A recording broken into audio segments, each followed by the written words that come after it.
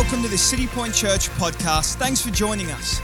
Every day is an opportunity to take hold of. So we hope this message inspires you and builds your faith, that it helps you have more of a God perspective for your day. Enjoy. Okay, we'll get straight into it. The title for today's preach is The Greatest of These. That's the title for today. And point one, straight up, is when Jesus says, build my church, then he says, but you do it. It's like, so he's going to build the church, but he wants us to. There's this kind of, is that a contradiction? I'll build my church, but you do it. But I thought since it's love, hope, faith season, faith, love, hope season, it gives me the opportunity to delve into why do we even church? Why do we even church? Yeah. I had a wonderful conversation with Mr. TJ. He comes to this church. Yeah, everyone loves TJ. He's painting our house currently, which is awesome. So I love him a little bit more than I did the week before.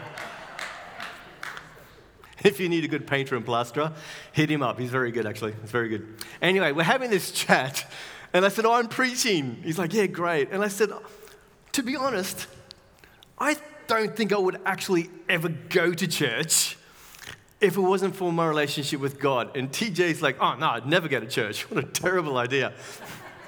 I'm like, yes, for sure. There are just so many better things to do on a Sunday morning than go to church. If people are clapping, they're like, yes! Besides just sleeping in, there's actually a ton of things you can do on a Sunday morning. But there's actually something very wholesome and healthy about coming to church. There's something that draws us to this facility. And obviously, it's to honor God, which is great, but there's more to it than that. It's much bigger than just that. So the whole sleeping in thing, it's very attractive. I do like to sleep in. It happens really rarely, like super rarely. Even yesterday, the wife and I were talking Friday night, because I've been getting up at like ridiculous times in the morning to get to work. And we were like, yes, Saturday morning, we finally get to sleep in, yay! And we both woke up at 5:30, just out of habit. And we're laying there, and we're like, guess we should get up and get coffee. It was actually really disappointing. So why do we come to church? Especially, and I don't want you to put your hands up, but I do know for a fact that at least one or two couples here and family members, you fought the whole way here. Either with each other or with your kids. So if that's what sometimes our experience is, the whole, do we really have to get up? Do I really have to get the kids sorted? Does that mean that this that we do here on a Sunday, is it fake? Yeah, I don't think so. I mean, I do know, like I said, you're on your way here and you're screaming at the kids, and then as soon as you guys walk through the front door, you're smiling. You're like, bless you, John. Bless you, family. Even though you've just been strangling each other. But I don't think it's fake. In fact, I think this is real. More real than just about anything. And I think the struggle is real, but it's still something beautiful about being in the house of God. And why? Some people come to church just so they can give their kids to children's church. That was not my experience. So I don't know if they still do it here, but every Sunday, if your child needs help or if there's something happening, they will put your number up on the screen. It's okay, guys. It's an anonymous number. They don't know who it is. Unless your child and their number comes up every single week, like our child did, eventually people get to know. And your number comes up, and all the parents are like, what? And it's okay, it's just the Eaton boy again. Yes. Yeah.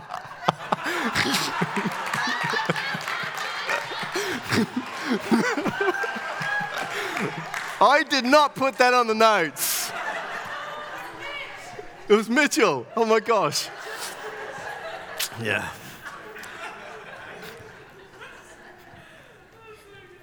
Okay, so, you've got clubs, you've got sports, you've got a whole stack of things you could be doing on Sunday, but there really isn't anything like church.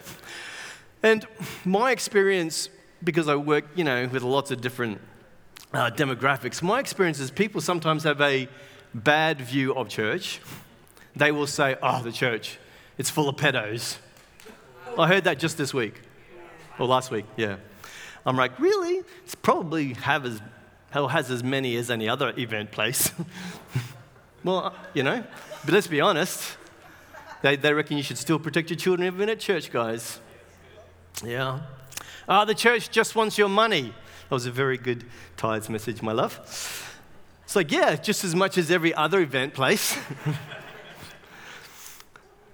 But is that the reason to blame God? Like, for example, if I can't play Beethoven on the piano, and I can't, is that Beethoven's fault?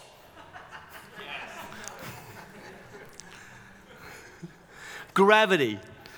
We should just hate on gravity. Because of gravity, planes fall out of the sky and people die. The reason why this made it to my notes is just because last week, a very professional, skilled climber literally fell hundreds of meters to his death. He was one of these, no ropes, talented climbers, yeah. But he fell, and I thought, that's gravity's fault. So we can spend our entire week focusing on how evil gravity is, or realize that actually gravity is incredibly good. It keeps the entire universe together. It keeps everything on this planet together. And actually, gravity is necessary for the earth to cleanse itself. I don't know if you know that.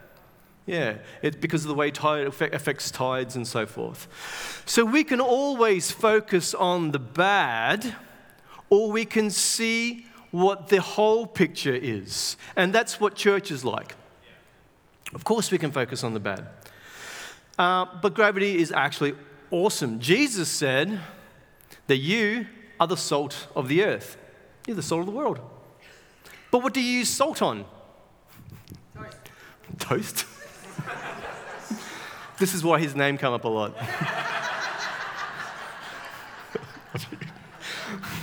No, it goes on dead meat. Technically, that's what you do. You put salt on dead meat. What's this world? Well, without Jesus, it's dead meat. Jesus said, let the dead bury the dead. We need the salt to bring flavor and seasoning to dead meat. We need the church. We need the body of Christ. Last week was Mother's Day. Oh, that was a good service. Last week was Mother's Day, and one of the questions was about the role of church in the context of mothers. And I loved the answer, really did. Because the church quite often acts as mother. In fact, I heard years ago, this gentleman, he was explaining his testimony, and he was saying he was an orphan. And he found his father in God and his mother in the church, as in the outworking of it. And I've never forgotten that, actually, because this is my bad. But for years, you can ask the wife if this is true. She'll tell you it is. For years, the thing I really didn't like about church was how effeminate it was. It used to drive me crazy. I would be thinking, why would any guy in his right mind want to walk to the church? They don't serve beer. There's no, motorbikes or cars, no boxing, nothing. Well, in fact, everything a guy likes, he has to stop at the front door for, just to come in. But I was really wrong. Not because I don't think it still isn't, but because I believe that God manifests and demonstrates his characteristics through both. It's just like, I have the father heart of God, but also here is, remember God says, in my image, in God's image, he made male and female. It's both. You were saying that last week, Rachel. I thought, yeah. So he expresses both a feminine, masculine side to the world. I really like this. Ever heard the term El Shaddai? I think we sing it occasionally. El Shaddai, yeah. If you look up Strong's Concordance and every other English white guy who's never asked a Jew in their life what it means, my bad, they will tell you it has to do with power. But interestingly, the word shad means breast. El Shaddai is way more related to breast than it is to power. Yeah. Why? Because it's nurturing, it's nourishing, it's comfort. How does he do that? And he does that through his church. We just saw all of that on the media. You know, red frogs, you've got she rescue, just goes on and on and on, doesn't it? Nurturing, nourishing, providing comfort. If that isn't the heart of God, which it is. So the church is the outworking of the nature of God. It isn't always about the masculinity warfare of God. That's there, but it's also about caring. So when we come to church, because this is great that we're here, we give up our morning, we give up sleeping in, we face the battles of getting here to be part of something great. Which brings me to point 2. Point 2 is called the greatest is love. Yeah. In 1 Corinthians 13, verse 13, Paul says, and now abide faith, hope, love, these 3, but the greatest of these is love. Faith, hope, love, but the greatest of these is love. Why isn't the greatest faith? Interesting. I questioned this for years because I thought, being in a Pentecostal upbringing, wasn't it faith? Isn't everything about faith? Surely faith is the most important thing. And Paul's like, no, the greatest of these is love. And there's a reason for that. I have a Hebrew word for love up on the screen. Yeah, there it is. Ahava. All right. Ahava is how Hebrew says love. But I want to show you the word give straight after it. Got the next one? Ahav. I know.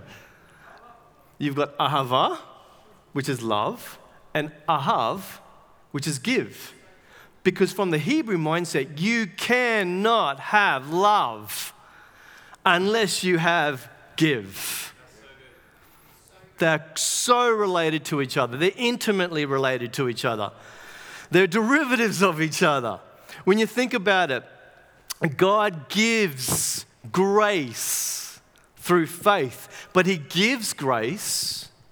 I've heard so many times, and this doctrine needs to go out the window because it's just simply not true, where people say, it's by faith alone. There is not one single verse in the Bible that says that. In fact, if you ever do a commentary search, punch in faith alone, there's only one passage that comes up, and it's in James, where James says, it is not by faith alone. I'm like, read the Bible, people. But you know what is given? Grace. It is grace given through faith, yes. But there's multiple things that are given through faith. Healing is given through faith. Blessings, prosperity given through faith. But God chose to give grace as well, because giving is related to love. And God loves so much that he gives. He gives his son. John 3:16. For God so loved the world that he gave. That one sentence just epitomizes what God is. When people say to me, God is love, I think, God is giving. Because it's the same word. Salvation. Jesus, God gave Jesus, God gives faith. God, thankfully, God also gives faith. Isn't that weird, hey? So God gives grace through faith, but in Romans 12:3 it says God gives faith. Because without him, we cannot do anything. Remember, Jesus said that. He said, without me, you can do nothing. It's like, hey, that's pretty prideful. No, he's God of the entire universe. He can say that. So salvation and love are actually directly related to giving. And we should do the exact same. Musicians, if you'd like to come up, that'd be awesome. Matthew 5 verse 3 says this, "Blessed are the poor in spirit, for theirs is the kingdom of heaven." And what does that have to do with love and giving? And I want to show you, all right? Because when we read this just in English, and sometimes even just in the Greek as well, it looks like the verse says, "Blessed are those who are just poor." But it doesn't say that.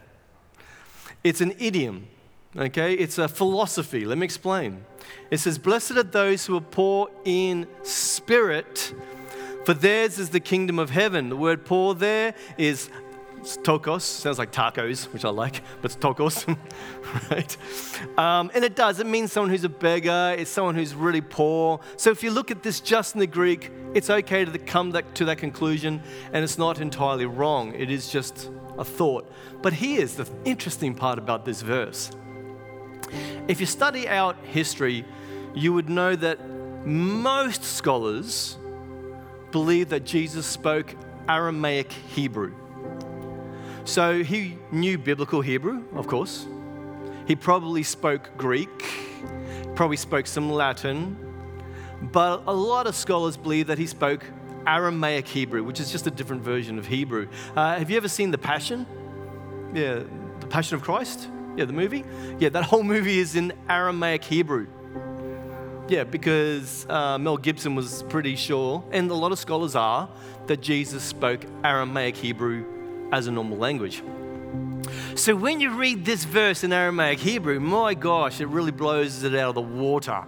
Because blessed are the poor in spirit is an Aramaic Hebrew philosophy. The Aramaic for poor there is miskana, all right? And the word for poor there is brew. It's like miskana brew, all right? It's the easiest way to remember.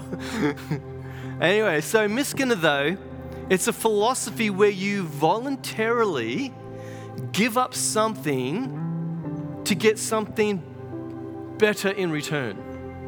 That's what miskana means. It means to lose something, to become poorer in one respect so that you can become richer in another. It's not just about being poor, it's about principles and what do I think is better? So I give up something, I become poorer for a reason, all right? A good example is actually children. Now, last week we were talking about children and how expensive they are. I think Colleen mentioned that you're still broke because of nappies. Thousands and thousands of nappies. Yeah. So parents understand this concept when it concerns how expensive children are.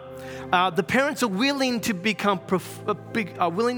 poorer because they know that the joy of having children is more excellent. Yeah. If your child ever asks you, and I've had my children ask me over the years, if they ask you, "Dad, why aren't we rich?" You just simply get down on your knee, hold their hand, and say, "You! Literally you!"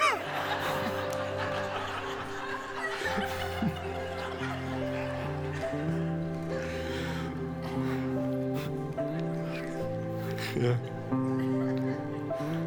Maybe don't do that. But I want to. But the joy of having children doesn't even compare. In Eastern culture, children actually provide for their retired parents, and they're willing to make themselves poorer for the sake of their parents' well-being. That's what that word also means, miskana. In our culture, where parents generally have like an aged care facility or they have a good social structure, children are still prepared to lose time. They become time poor so they can go visit their parents. All right? So it's about what are you prepared to give up for something that's more rich. And whenever you put that word together, miskana brew, it means what are you willing to give up to get a spiritual return? What are you prepared to make poorer in your life so that you can experience the richness of God? It gets better. It actually gets heaps better. So that verse where it says, blessed are the poor in spirit, great. That means, what are you prepared to lose to gain more spiritual excellence? It says, for theirs is the kingdom of heaven. That term there, kingdom of heaven, is another Aramaic idiom. And it means this: secrets of God. It's not just, what am I prepared to give up so that I can know God more, which is great, but it's giving up something because you want to know the depths of God. People ask me, oh, what about fasting? What's the purpose of fasting?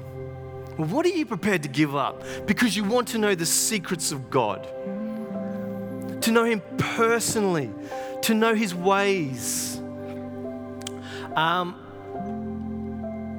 you willing to hand over material things and to understand that they are of no value to you compared to spiritual desires?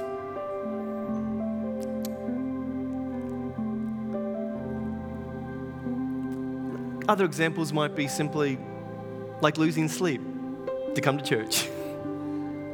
Yeah, it doesn't have to be super dramatic. It's just like, what are you losing? What are you losing because you think, yeah, I want to know God. Coming to church. And yeah, it's going to be a battle with the kids. And sure, they're going to have their name, or not their name, their secret number that no one knows, put up on the screen. Praise God. Draw near to God, and He will draw near to you. Yeah. So I want to reread that verse, okay, but from an Aramaic Hebrew idiom, and then we'll close. But it says this: blessed are those who hunger more for spiritual things than material things. They are even prepared to make themselves poorer for it, for they will know the secrets of God. And it's just like best friends. You know, when you've got your best friend and you tell each other secrets that you're not going to tell anybody else. And sure, you've left other people maybe because you want a one-on-one closer, so you've lost other relationships, but you know that this relationship, this is where the secrets are. This is where the secrets are. Let's pray. Dear God, beautiful Jesus, you said that seek first the kingdom of God and His righteousness, and all these things will be given over to you as well. And it's just like, well, Lord, that includes your secrets. Seek first the kingdom. Seek first the secrets of God. Seek first the secrets of God. And all these things will be added unto you.